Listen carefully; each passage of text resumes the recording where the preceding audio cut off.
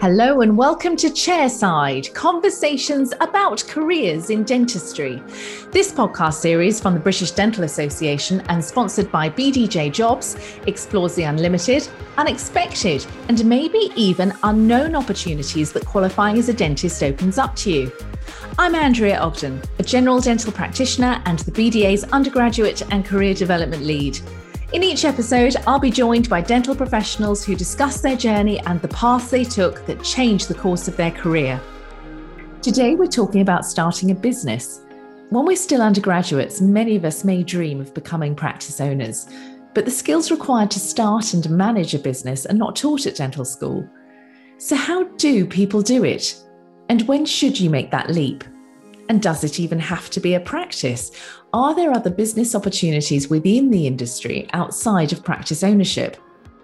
Joining us today are three very different but equally knowledgeable business owners. Welcome Lauren Harry, Jin Vigela and Hannah Burrow. Lauren qualified from Cardiff in 2009 and has been a practice owner since 2017. Jin graduated in 2008 from GKT and currently owns 10 dental practices as part of the Smile Clinic Group, of which he is a co-founder.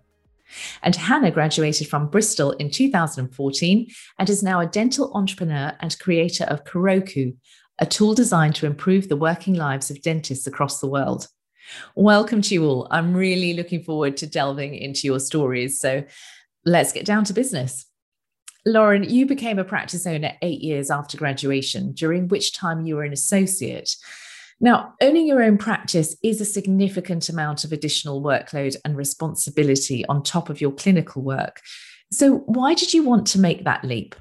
Really, I wanted to work in an environment that suited my life, that was a little bit more flexible. And I wanted to create an environment that I had a little bit more control over, so that I could make the practice somewhere that I wanted to treat the patients, and that the types of patients that I wanted to treat would be happy to come. Sort of just really focus on the type of dentistry that I wanted to provide, rather than providing the sort of dentistry that somebody else wanted to provide. I really enjoyed working at all the different practices that I was at as an associate. So it wasn't that there was a problem. It was just that I wanted to pick and choose the best bits. I think that's a really interesting point. Now, when you decided to buy that practice, and correct me if I'm wrong, you had 2 children under the age of 6 and you were pregnant, so you had another child on the way. Yeah. So, that seems like a really busy time to look at starting that first practice. Why was it that you waited and didn't buy a practice sort of straight after graduation, and then obviously did it at what was clearly a very busy time for you? So the timing wasn't perfect, and it's very similar to when you're having a baby. People say, it's never the right time to have a baby. I think that it just sort of fell that way. So the gentleman that I was working for at the time, the principal dentist, he was looking to retire, and he really wanted to leave the practice in the hands of somebody that he could trust. So we'd been working together for a couple of years by then, and we have similar values in the way that we like to treat the patients. So I think that it just made sense that I would be the one taking over the practice. And the reason I didn't want to do it straight away after university was that I wanted to feel that my clinical skills were of a sufficient level that I didn't have to be constantly thinking about my clinical stuff as well as the business side of things, because they're 2 very different roles. And I felt that I wouldn't be able to juggle both adequately so quickly after uni. There are people who do it and they're amazing, but I wouldn't have been able to. So what was it that kind of gave you the confidence to do it when you did it?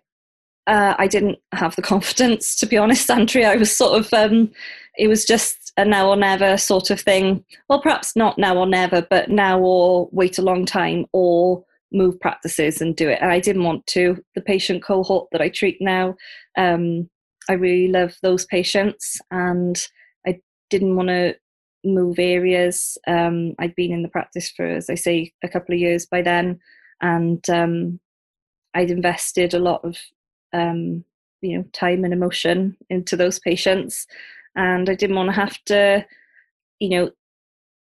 see the practice go to somebody else and then me move on to buy a practice later on, because I knew that I wanted to buy a practice, so I didn't want to feel that I had wasted that time.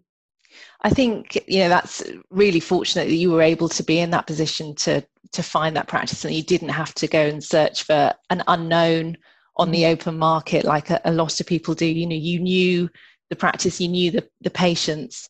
I think what's really remarkable about your journey is that you did it entirely on your own. You didn't have a business partner that was doing it with you. And I can't imagine what that must have been like to do that, not only on your own, but obviously with the responsibilities of children and being pregnant. You said you didn't feel that you were ready for it, but was it what you expected? Was it harder than you expected? Yeah, I mean, in a lot of ways, I thought that I was ready for it. So, as the conversations were coming up, like when I went to the practice, I knew that retirement wasn't too far away for the principal that I was working for. So I'd sort of, we'd always talked about it, and I'd been sort of trying to prepare myself and trying to sort of look at what it takes to run a practice every day. And I thought I was ready. And then I took over and found that there is so much more to think about when you actually do take the leap and everyone's looking to you for that. You're the one who's got ultimate responsibility. So I think that is a really steep learning curve, and that first year or so is real tough. I think for me, it was sort of thinking, all these girls that work there, all the nurses, they rely on me now.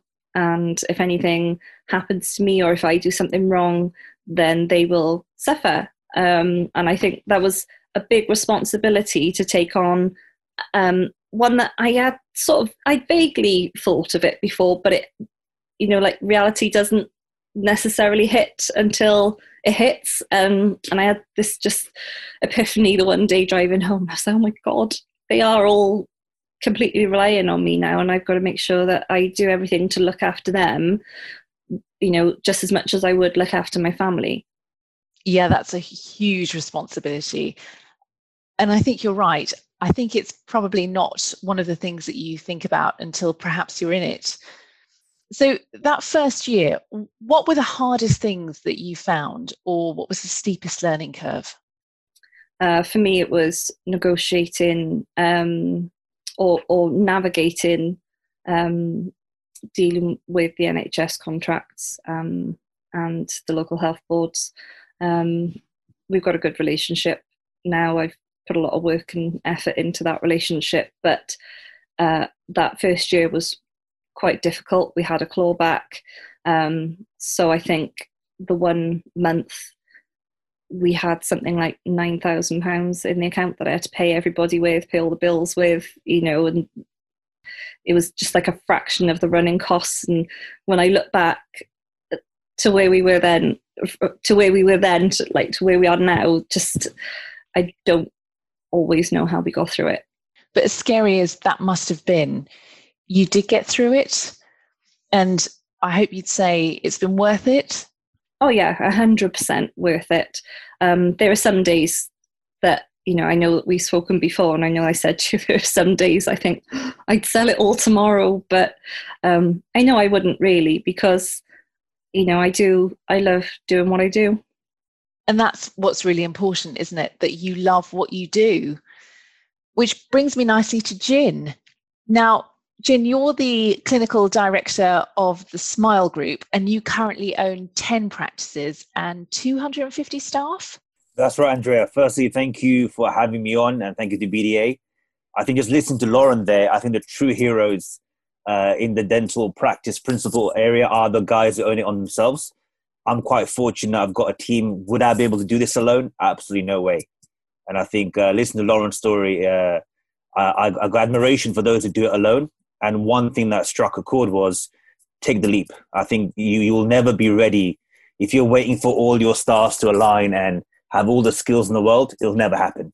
So I think that just struck a chord with me what Lauren said. Take the leap, which is fantastic. Yeah, absolutely. It takes real courage and bravery to do that. Now, Jin, you actually started looking for practices in your foundation year, and you bought your first practice soon after that with one of your mentors. How did you meet that mentor, and what support did they make you they give you to help you make such a big leap? Yeah, so I mean, look, the story is quite a funny one. My sort of story started when I failed. So a lot of guys are looking at us in the Smile team, and you guys are doing well. I'm like, it never started like that. I remember being at King's College London, where Andrea, you were as well. And it was final year, summer, just finished finals, and the results had come out in Newhunt's house. And all 200 of us went to the board to look for our names. So I'm there looking for my name on the board. It's not there. And I can hear someone shout across the hall, "Jin, your name's here, come down here." I thought I made it. I thought, I've become so great. They've given me a distinction. I'm on a special board. When running down the hall to the other board, and I was on the failure list. I actually failed my finals, along with another 20 of us who failed. And on that list was also my best mate and business partner, Kish, who runs Smile with me. So both of us failed. He'll still say I dragged him down. I know he was more of a straight A student. I was more of a party animal back at university. And that's when things really changed, because back then, as an FT, you actually had your job lined up for the summer. I lost that job, did an extended 6-month degree, which wasn't voluntary, and I had to apply for a new job and a new FT position. And that is where I met my mentor on the London Deanery as well. And meeting my mentor, that is what put me in the right path. I think you can have all the skills in the world, but finding that right person who will channel your energy in the right way was what happened to me. And my FD really shaped me up. So did you already want to buy a practice, or was it your mentor that introduced you to that idea? I think even as an undergrad, I knew I wanted to do own practices because work experience was so great and I saw what we could do. So I had a very clear vision, but then finding my mentor who was already on that path. He owned, 4 practices, doing a bit of lecturing, special interest in restorative and implants. So I sort of saw me going down that path. So I had the right support network around me that allowed me to sort of look at the practices. And that's how it happened. Bought the first one 6 months after FD training. Wow. So because your mentor already owned 4 practices already, and you were buying into a practice with your mentor, did that mean that the skills that you needed to look at business ownership and managing staff in a business was something that you learned on the job because you had somebody that was there doing it already? 100%. I had lots of energy. I mean, I remember the bank manager coming to the practice. I could hear him climbing up the steps of stairs, comes in a 3-piece suit, and he goes to me, "Dr. Vagela, welcome. We're looking at the rates. Would you like a fixed rate or a variable rate?" And I looked across at Kish. I go, "I don't know what he's talking about. Where do I sign?" And that's how raw I was back then, looking at the finance. But having a mentor there who was already doing it gave me the opportunity to really flourish and sort of learn on the job. And the energy I had, sort of, we used it in the practices, building the right culture, the right ethos as well. And we just grown it from since then. Yeah. And the confidence, I suppose, the fact that you could take these risks, you could have gaps in your knowledge, whether it's about fixed or variable rates, because you knew that somebody was going to be there to put you straight if things went not so well to plan. 100% agree. I mean, where I've got skills in certain parts of dentistry and the business side, other members of the team bring other skills and a new skill set aboard. And together, the team gets stronger. And I think that's been fantastic to see that. And especially where the more experienced guys are, they had quite a strong network already with the business aspect and the finances and the management. So that worked out quite well as well. That's excellent. So when was it after buying that first practice that you decided to go and buy a second practice? And what is it that's driven you to keep expanding? I think from very early on, I had a clear vision along with the other guys where we wanted to own multiple practices. And when we had got the first practice, looking the part, working the part, we knew management side of it and we knew dentistry. We had a very clear vision of how to go forward. So the most important thing was clear sights of where we want to achieve, making sure we had the right team around us. And meaning by team, the right managers, the right staff members. And that allowed us to grow fairly quick with what we wanted to do. One thing which was important to us was we still wanted to keep on learning clinically as well. And I know Lauren was saying trying to balance the whole clinical and management owning practice is super difficult. Even during the last 10 years, I had 3 kids, trying to balance all that family life. So there's a lot going on. But I think having a group of us working together allowed us to sort of achieve that a bit better. So we made sure clinically, we know we're still learning, still going on courses, still getting our masters done at the Eastman. So that way we know dentistry. So even when our teams look at us, they're not seeing us as guys, with a number of practices. We actually know the clinical side, which I think is super important for dentists at this age. Did you have any role models or any kind of business models that you saw before you had that kind of vision of your own that you thought, yeah, that's what I want to do, or you modeled yourself on that? I was quite fortunate during my FD year. A lot of conferences happening. I know we're all missing them at the moment. It gave you an opportunity to rub shoulders with a lot of the corporates. And back then, a lot of the big corporates were quite smaller corporates. And again, they're all approachable. And we saw how they were working and all doing fantastic things. And that's when I looked at them and I thought, we can do the same thing. We can achieve a very similar result, if not go a bit better. Because one thing we know, all of us, even in this group here, we know dentistry inside out. We might not be financially trained or done, MBAs, but we know dentistry. We know patients. We know patient care. So based on that, we realized, look, we've got something here which we can do even more. And the more you keep on learning within dentistry and developing your skills, technology, which Hannah and the team are doing, I think is super important for our career. I completely agree. And I mean, one thing that when you look at certainly other corporates or people whose businesses have gone through rapid expansion, particularly in the number of practices that they own, one thing we tend to see is that actually they shy away from the clinical dentistry and they go more into business management, people management. But that's not what you've been doing. You've obviously maintained a clinical aspect to your job. Why is it that that's been important to you? I think the main thing is you can relate to your teams and your associates, your nurses, so you know what they're going through. I mean, I still work on the NHS, which some people find a bit astonishing. I still work there because I want to relate to the teams and they can understand what we're going through. Plus, when you're teaching and educating your teams as well, that way they're growing together. So I think an important part is educating the associates and allowing them to grow along with the nursing team, the reception team.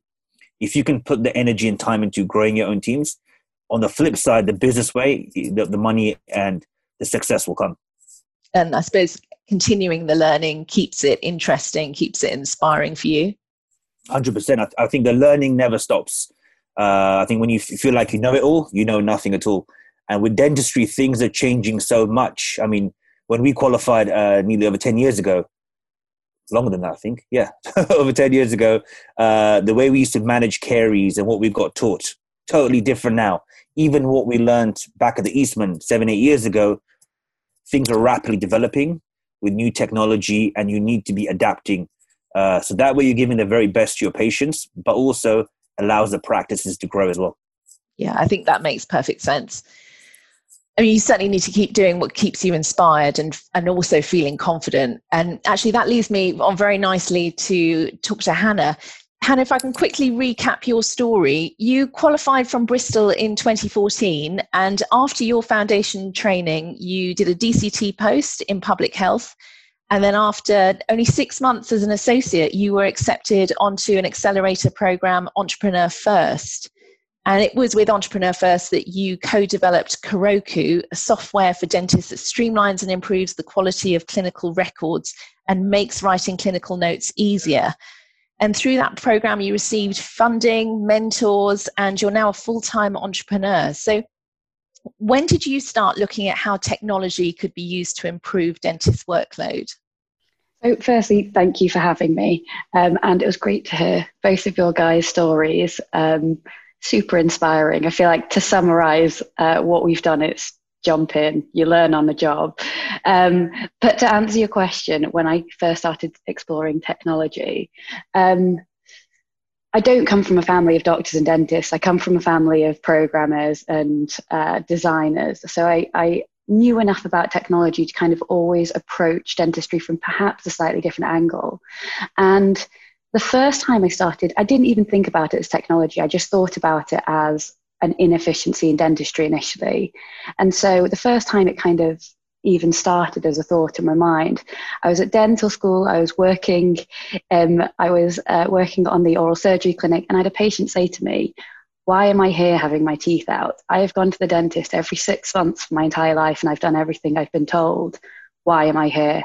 And it was just such an interesting moment because it made me realize that over the course of this man's life, he had received very inconsistent dental advice and perhaps not always been given the information that he should have been. And I don't blame the dentist on that route, because perhaps they weren't incentivized, not provided the time to do those things in a consistent way. And so that started me thinking about, okay, well, surely we can apply. And again, technology probably wasn't the word in my mind there, but what can we do to make this more efficient so that people are receiving really consistent, good quality advice, and so that if they have that interest in improving what they're doing, they can do. And so that was kind of the initial thought. And so in my VT year, I created what was essentially a PowerPoint, but it looked like it was an app, and it had, buttons they could click through. And it was a way of giving really consistent, post-operative instructions, follow-up advice, risks of RCT, let's say. And so as I was typing up my notes, my patients would be able to view this app as they saw it, and they were then able to give feedback about how they were perceiving that information. And yeah, that was kind of the first thing I did to explore applying technology, I suppose, to dentistry. I think that's incredibly unique, because I think, not everybody sees problems in that way. I mean, let alone identifies the problem and then thinks about, how can they come up with a solution. When was it in your journey that you think you started thinking in that way?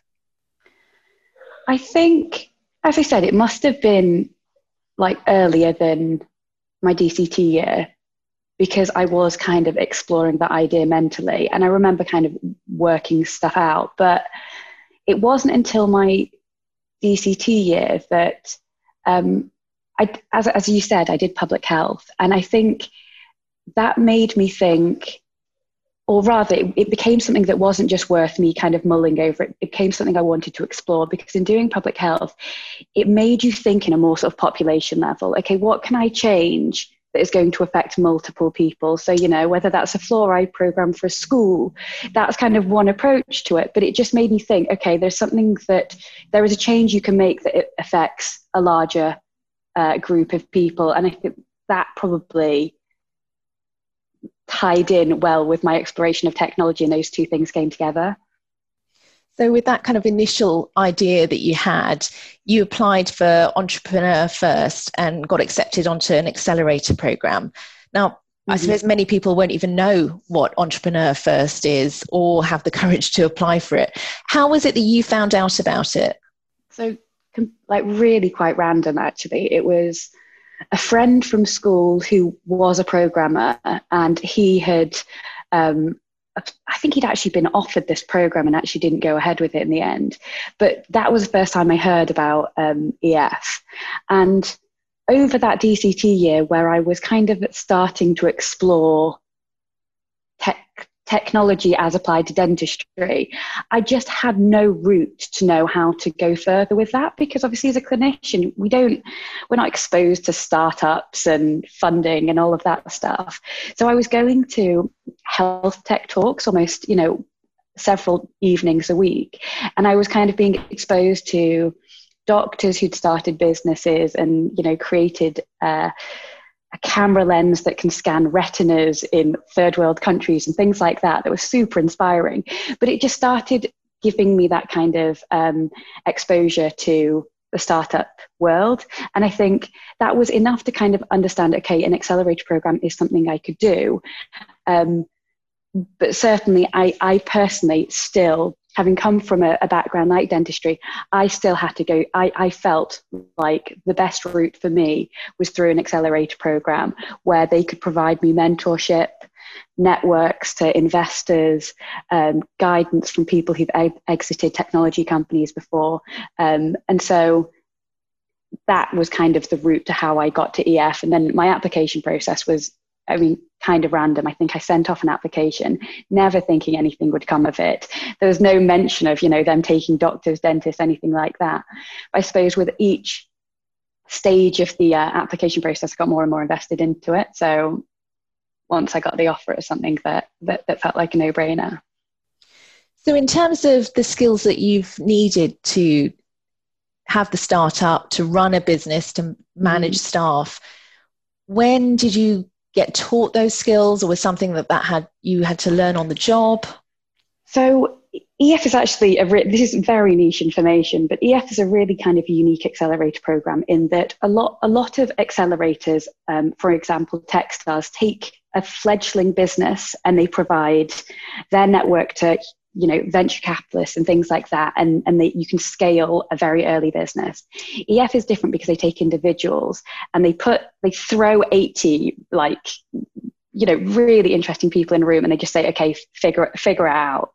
And I think the most impressive or interesting thing they do is they create a culture of failing fast. So they just say, okay, they encourage you to kind of work together, figure out a business, figure out whether there is a market that would be benefiting from that, what you want to build. And they teach you just to kind of explore it, and if it doesn't work, to stop. And so they did that, but they also, I suppose, structurally, they provide check-ins with a mentor who can just guide you through exploring a business idea. And then, as you said, they connect you with investment, so that if they believe in you as a company, you've got the money to build out that business. That's amazing. What an incredible opportunity to be part of a program like that. Has being part of that program changed the way that you imagined your career would be as a student? Or was it something that you always envisaged that you'd do? No. I did not think, I thought I was going to be a dentist. So this is as shocking for me as it is for anyone else. I'm not the type of person that has personal 5-year goals. I've never been that person. I mean, now as a business, obviously we have to do that for the business. But I was exploring obviously technology, and then public health got me on the kind of grander scale of things. But I didn't expect to be running a business 4 years after starting it. I thought I would start this program and I would learn something incredible, and I'd be exposed to people that I wouldn't be exposed to. And another part of my decision was, if I don't do it now, I'm going to get used to the salary of being a dentist, and then I'm never going to have a choice not to do this. So whilst I don't have any financial dependencies, I'm going to give it a go. And if it fails, and no problem, I will go back to being a dentist. And I mean, I said this to you, Andrea, last time we spoke, but no career is more fortunate than dentistry, in that you can theoretically work 2 days a week and explore something else with your time. What other career allows you to do that, to give you that flexibility and that kind of backstop to look after you, to explore things? So that's just something that I always think, it always gave me that confidence to try something different, because I've always got dentistry to fall back on if needed. Yeah, I completely agree. And dentistry just gives you so much flexibility and opportunity, and such a safety net for you to be able to keep on doing clinical dentistry, to have an income while you're pursuing other interests and passions, and allows you to take those risks. I think that's really quite unique about having a dental degree. We spoke about this before, but with with the fact that dentistry gives you so much flexibility. I know you said you were surprised that there weren't more dental entrepreneurs. The fact that, For sure. I mean, it doesn't, I mean, my business is very related to dentistry, but it gives you that flexibility to have a kind of a portfolio of careers. You could be doing dentistry 2 days a week and something totally different if you wanted to. But I mean, yeah, it's to each person to kind of decide how they want to spend their time. Yeah, absolutely. And I think maybe now people are listening to your story. I'm sure that you'll definitely have started a trend, certainly, of more and more people Not sure about that. who'll be interested in becoming dental entrepreneurs. Jin, just a question for you. I mean, I'm sure that you're often asked, we're talking about Hannah starting her business, but in terms of people wanting to start their businesses, whether it's a practice or multi-corporate that they envisage, I'm sure you often get asked, is there a magic monetary figure that you kind of need to have saved up or need to have access to before you get that first business loan?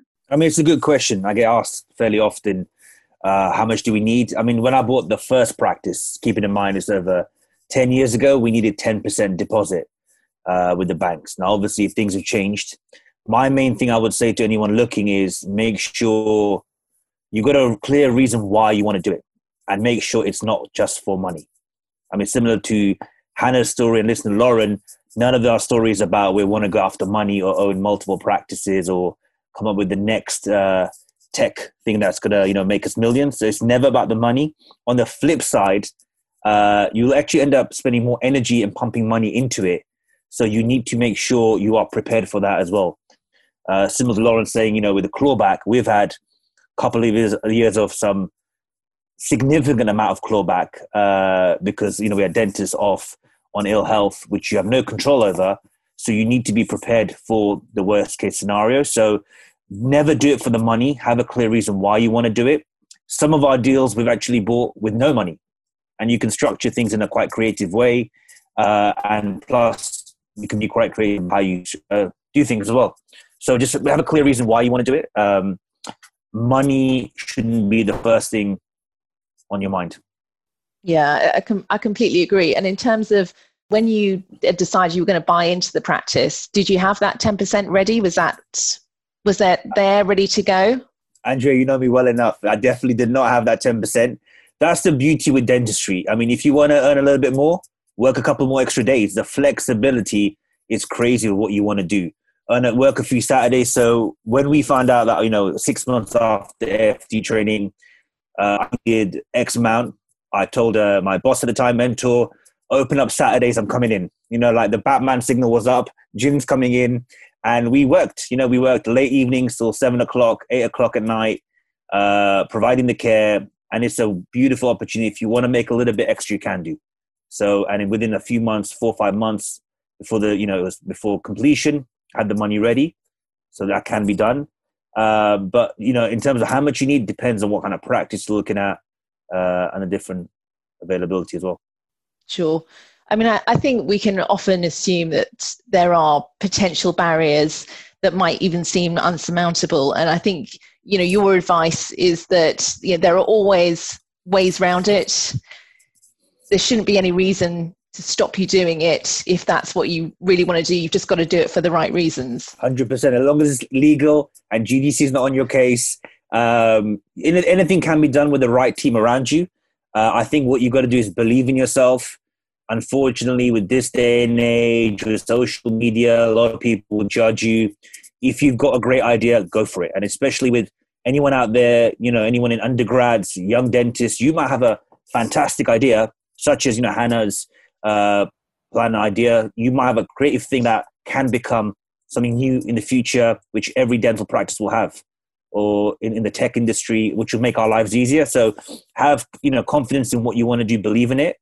Find the right people out there. I think the beauty with social media, you can reach out to a lot of dentists and entrepreneurs and connect with people who will be there to support you and grow with you. Absolutely. I mean, Lauren, you overcame those barriers too when you became a practice owner. And I loved it when you said that you created an environment not just where you wanted to work, but it's where you wanted your patients to be treated as well. And it gave you that level of control to be able to ensure that. If you could go back to, let's say, associate Lauren, what would be your advice that you would give to yourself before you embarked on this journey? Well, I think we've already said it a couple of times, really. It's really, really important to surround yourself with the right people, people who can share your vision and where you want to go, and they can get on board with it, because there's not just one person running that whole practice. I had a patient in today who's a cleaner in a hospital, and he said, it's crazy that the doctors and nurses talk to me about things that are going on with patients. I said, but you're part of the team. Like, it doesn't matter that they're a doctor and you're a cleaner. You're part of the team. You all are there to look after those patients. And it's the same in the practice, really, from, receptionist to hygienist to principal dentist, we're all there, supposedly there, looking after the patients, and all sort of trying to do it all in the same manner. So I think that's my number one bit of advice, really, is to all share that vision. And yeah, I think what Jim was saying, being on social media and things, it is harder these days. And you do tend to worry a lot, and you think, what if somebody's looking at the way I'm doing this and they don't agree with the way I'm doing this? But you'll never be everybody's cup of tea. You can only do the things that you think are right, and just make sure that you're doing things in an ethical way. That means that you can go home and go to bed at night and have a good night's sleep, thinking I did everything I could today to make everybody that works for me or comes to see me as a patient, to make their life better.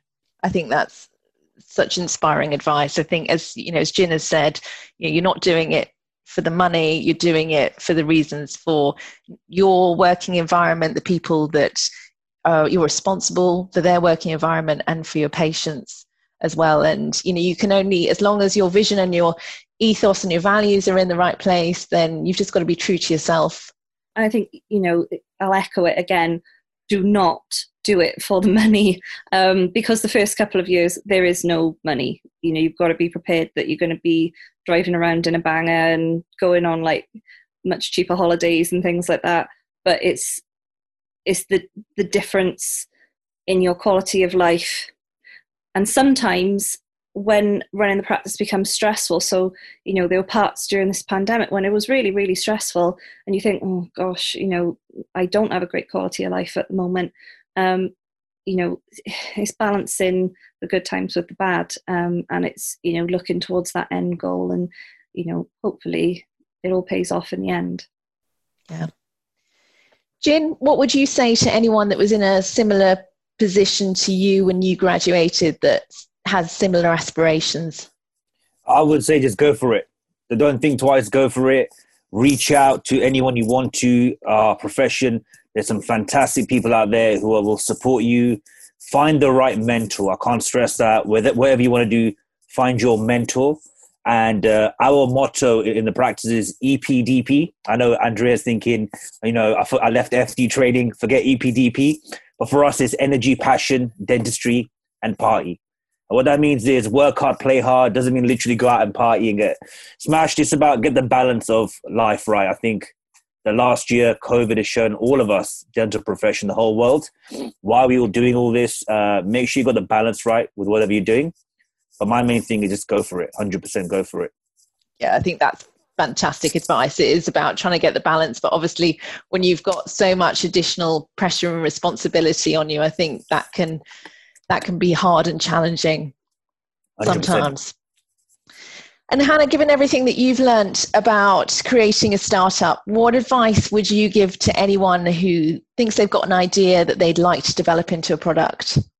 My advice would be I mean, I'm essentially echoing what Jin and Lauren have said. I don't think it's that different if it's a startup or a business. You just need to kind of, the first thing you need to make the first step, basically, and jump in. And specific to starting a sort of technology business, I'd say the best thing you can do is speak to people. You don't need to build anything complex. You just need to do it and see how people respond to it. And that's the best way to do it. Start as simply as you possibly can and go from there. So that's what I'd say specific to startup. But I mean, otherwise, I'd just echo the wisdom of Jin and Lauren, which is surround yourself with people who know the things that you don't, and I would say, do not shy away from what you don't know. And so you can surround yourselves with the people who know those things and can support you on your journey. And in knowing what you don't know, allow that to as an opportunity to educate yourself on that thing as well. Don't shy away from what you don't know. I love that. That is such important advice for all of us. And of course, the mantra we've all been repeating today is you've just got to take the leap. Like, there really is no perfect time. It's all been really inspiring. Thank you so much for joining me.